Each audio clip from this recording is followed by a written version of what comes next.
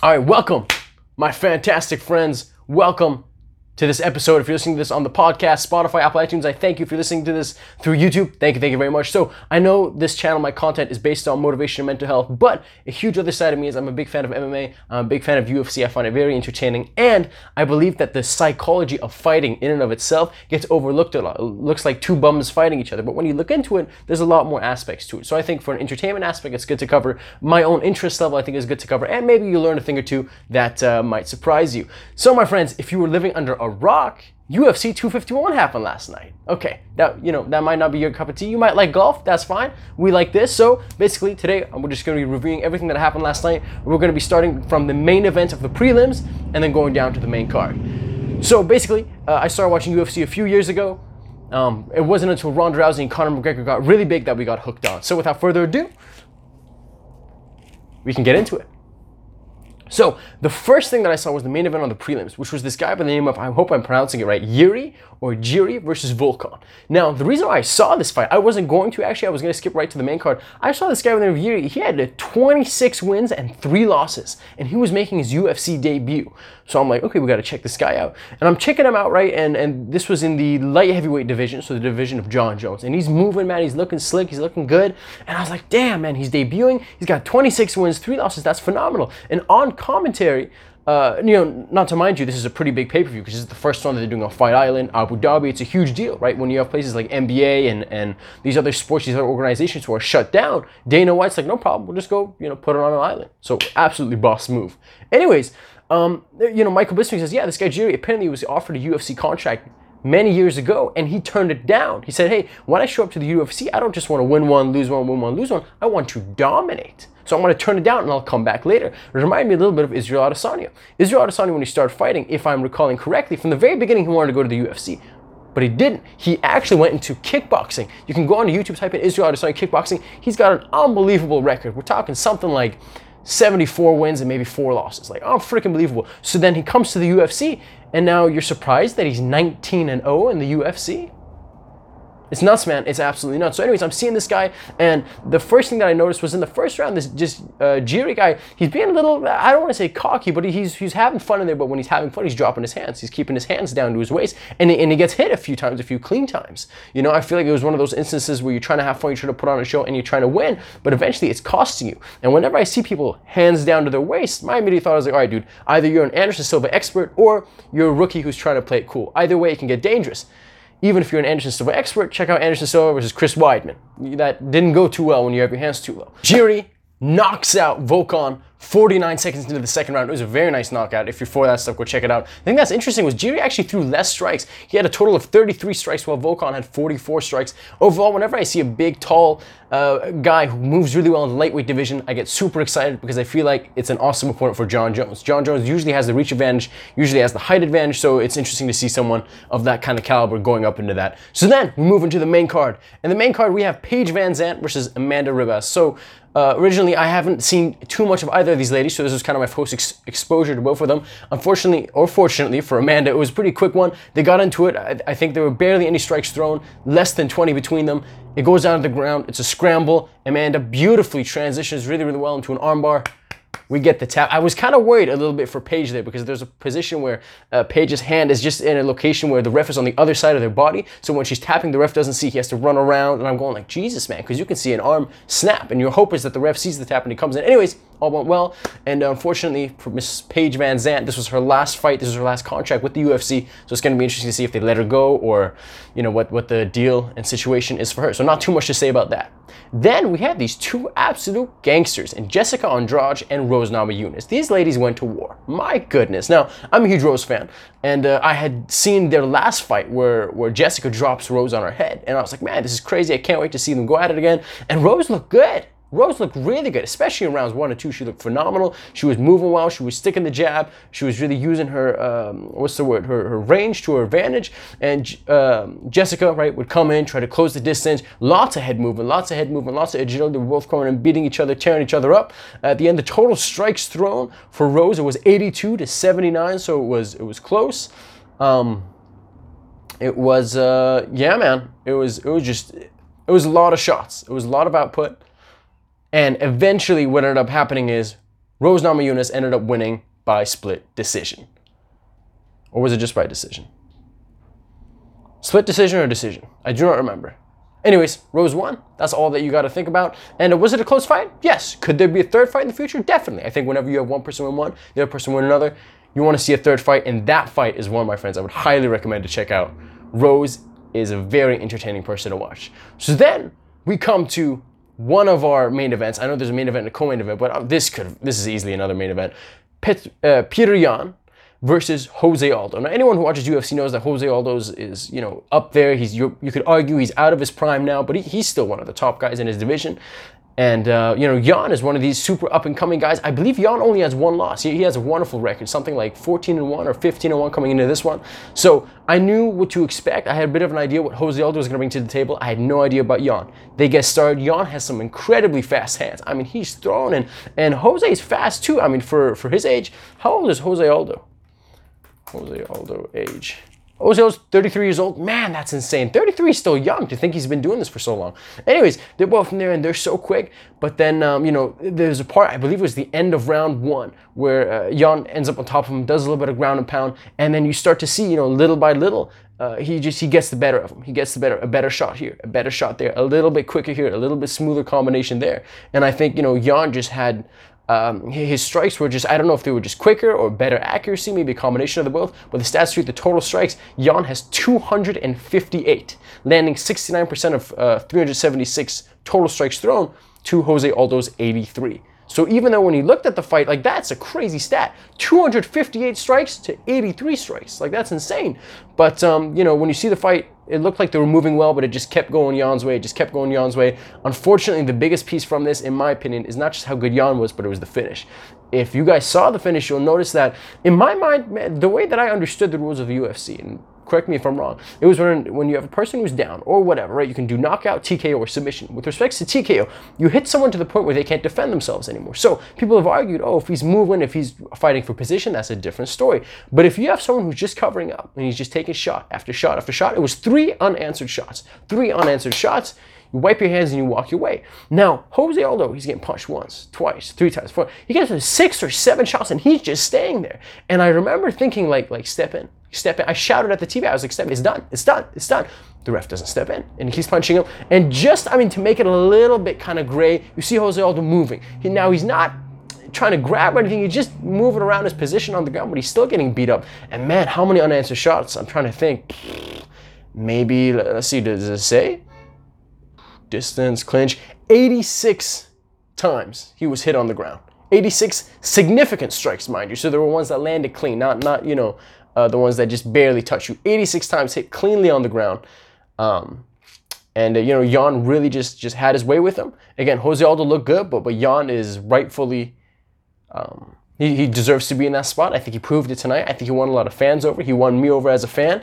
And it was just that stoppage. A lot of people on Twitter were like, dude, what the hell? Why don't you step in earlier? And I think the ref had this fear of like, I don't want to stop it too early. But the worst case is, man, you step in too late and someone gets seriously hurt. Overall, phenomenal fight. Peter Yan and Jose Aldo, great. Late stoppage that sucked, but it is what it is. And by the way, that did finish in round 5, and it was a TKO. So now we get to the co-main event. The co-main event was Alexander Volkanovski versus Max Holloway. Now, I don't know if you guys have seen the first fight. It was a very fun fight. It was very competitive. I would argue, like many people would also argue, that Alexander won that fight. He won that fight convincingly. I'm hesitating on saying dominated because dominated, you think he whooped him through the entire fight. When in reality, I think they were neck and neck and Alex was just one step ahead. His strikes were just a little bit stronger. He was a little bit faster. He was connecting a little bit more. His leg kicks were tearing up Holloway so he couldn't move that way. I think he was one ahead. Now, in this fight, actually what happened was it went all 5 rounds. These men fought for 25 minutes and the decision went to Alex. Alex ended up retaining his title. My own personal belief was that Holloway won this fight.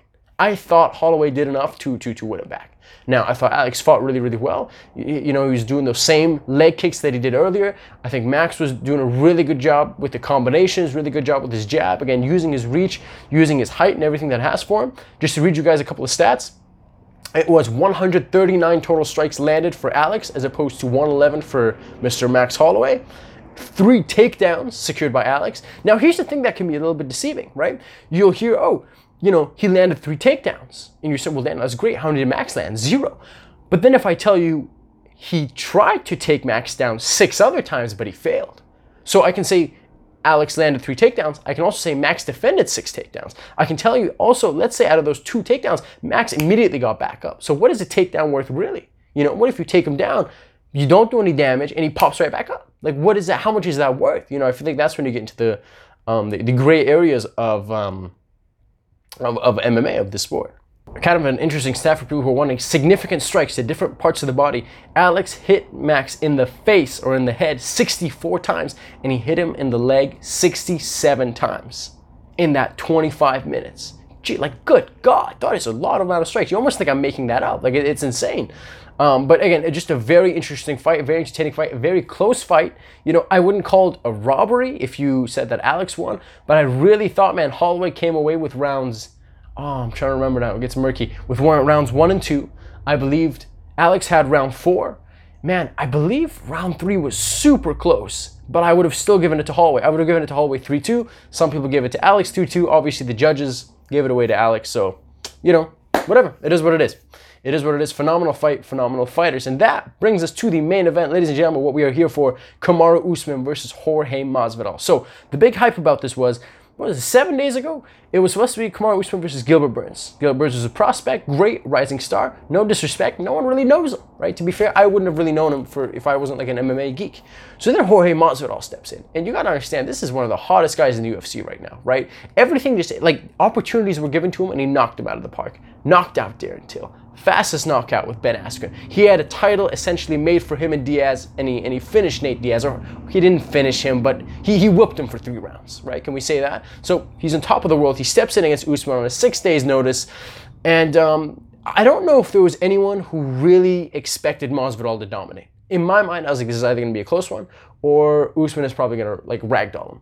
Both of these guys were talking a lot of trash. One thing I don't know how I feel about Usman is, in one sense, he'll come out and he'll be like, oh, I don't believe in trash talking. I don't like trash talking. And then he'll talk a boatload of trash. Like, this guy's not in my league. I'm going to take him down whenever I want. He can't hold a candle to me. I was like, dude, I don't have any problem with trash talking in terms of promoting a fight. But it's like, if you're going to trash talk, own it. Conor McGregor style. Like, you trash talk until, you know, the cows come home. But if you don't want to trash talk, man, don't trash talk. Take the GSP route. Take the Anderson Silva route. Don't play the in-between. Don't do the John Jones where you want to be the good citizen, the good role model, but then you test positive for cocaine. You know, like, just pick one, man. If you want to be the bad guy, be the bad guy. Do your thing. Anyways, man, this fight starts. I was super excited.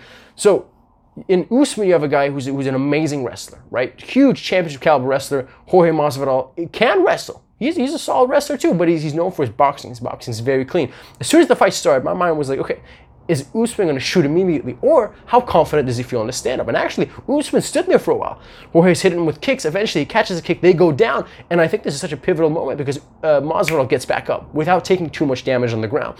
From a psychology aspect, if you are a wrestler and you take someone down and they pop off like that, you're thinking, okay, like that has to do something to your confidence and to your self-esteem levels. And I believe it was before round 2 or before round 1. Out of the 6 takedown attempts, Jorge Masvidal defended 5 of them. 5 of them, I believe, it was before round 2, before round 3, and then Usman just started taking him down at will later on because he's getting tired, he's getting fatigued. Overall, the first round I thought was very, very close, and then in rounds 2, 3, and 4, and even 5, what you saw Usman doing was a lot of pinning him against the cage. And when he's pinning him against the cage, he's stomping on the toes, he's punching him in the thigh, he's shouldering him in the chin, he's punching him in the gut. Now, to a lot of people, it can be looked like hugging. It can be looked like, you know, a boring way to win, if you will. But at the end of the day, man, it's like, you know, it's tough because you want to entertain the fans, but you also want to win, right? You want to do both. And it's, you know, you want to go out there and do the spinning heel kicks and be fancy and this and that. But at the end of the day, man, you want to bring money home. You want to be able to pay rent and pay for the groceries, so you got to get that W. You know, and was it super entertaining, man? To be honest with you, probably not. You know, maybe if you know a little bit of grappling, you could get some more out of it because you understand how he's leaning his body on him and you can see the little things that are going on. But I really think, you know, if you're Usman, you gotta understand, if you're a wrestler and if you stand toe-to-toe with this guy and you feel like you're getting clipped, you feel like he's tagging you, you have to be stupid to stand in front of him. Like, duh, like obviously you would want to take him down. Like, or sorry, he tried to take him down a few times and he failed, so that's why you want to push him against the cage. You want to smother him, you want to tire him, you want to fatigue him, and then from the cage, Khabib style, you take him down. My friends, this whole ground and pound thing is not the most exciting, right? But it works. Look at Khabib. Look at, John Jones' earlier fights. He would take down guys a lot. Look at Georges St. Pierre when he used to fight. You take down guys a lot, right? Sometimes you have these quote unquote exciting fighting styles like an Anderson Silva, like an Israel Adesanya, like Conor McGregor. They're super fun to watch. But man, if it's not broken, don't fix it. The only thing is with fights like this, I understand why Usman. Oh man, it's tough because I was gonna say like not be a huge star, but look at GSP. He made a career off of this ground and pound. Look at Khabib. Look at what he's doing to people. So I really think there's a beauty to it. I really think there's an art to it. But the majority of it really was Kamaru Usman pinning Jorge to the cage. Now, when you're talking about damage done, man, every punch to the thigh, every foot stomp, every gut, it wasn't crazy significant, but the problem is it builds up. And then on paper, when he just keeps smacking you, very Nate Diaz style in the sense of the volume, just over and over again. When I read you the total strikes, Jorge Masvidal in 25 minutes has 88 total strikes, while Kamaru Usman has 263. 88 strikes to 263. And those are just all those delicious. So imagine on paper, those add up, right? It was very exciting. It's very exciting. It's, and when I say exciting, I just mean it was exciting because you have these two amazing superstars in there together. But the moment I think in the second round or the third round when he pinned him against the cage, immediately I went, okay, this is working well. Usman's going to do this for the rest of the round. I was kind of expecting that. So if you're casual and you were, looking to get a crazy cool knockout on this, I totally get why you think it's a boring fight and he just hugged him for 25 minminutes. Hey man, I get it. It is what it is. But from a person who, if you take a step back, you understand the psychology, you understand you're a wrestler. When you stand with Jorge, he might knock you out. You better take him down. Bring him into your world. Make him uncomfortable. It made sense to me. It made total sense. It'd be weird if he didn't, to be honest with you. But yeah, and then overall by decision, it goes to the fifth round, 25 minutes are over, and the judges unanimously put up Usman as the winner, and nobody disagreed. Everybody thought that Usman won that fight. And we can't wait to run it back. Now the question comes, what happens? Well, what happens after UFC 251? What happens to all these cool guys, right? What do we do? I think Jorge's got so many other matchups he can do. He can do the Diaz fight again if he wanted to. He could fight a young gentleman by the name of Leon Edwards, who's an up-and-coming prospect. He can go and fight Colby Covington. So super exciting stuff. And, the big thing with this stuff is you never know, man. You never know who's going to step in last minute. You never know what kind of fights you're going to see. You never know what kind of finishes you're going to see. And really, it is just so fascinating seeing these high-level athletes, these world-class fighters who are being paid. I don't know who said this, but they're being paid to separate you from your consciousness. And they're doing moves that you can't do without years and years of training. And they're in there, and the deception and the fakes and the different pace that they put on you, it is very fascinating from an entertainment standpoint, and I would argue from an educational psychology standpoint. Hey, my friends, I hope you enjoyed. This has been UFC 251 review and recap, where yours truly, Daniel Teaches. Have an absolutely sensational day, and maybe we'll do this again in the future. Take care.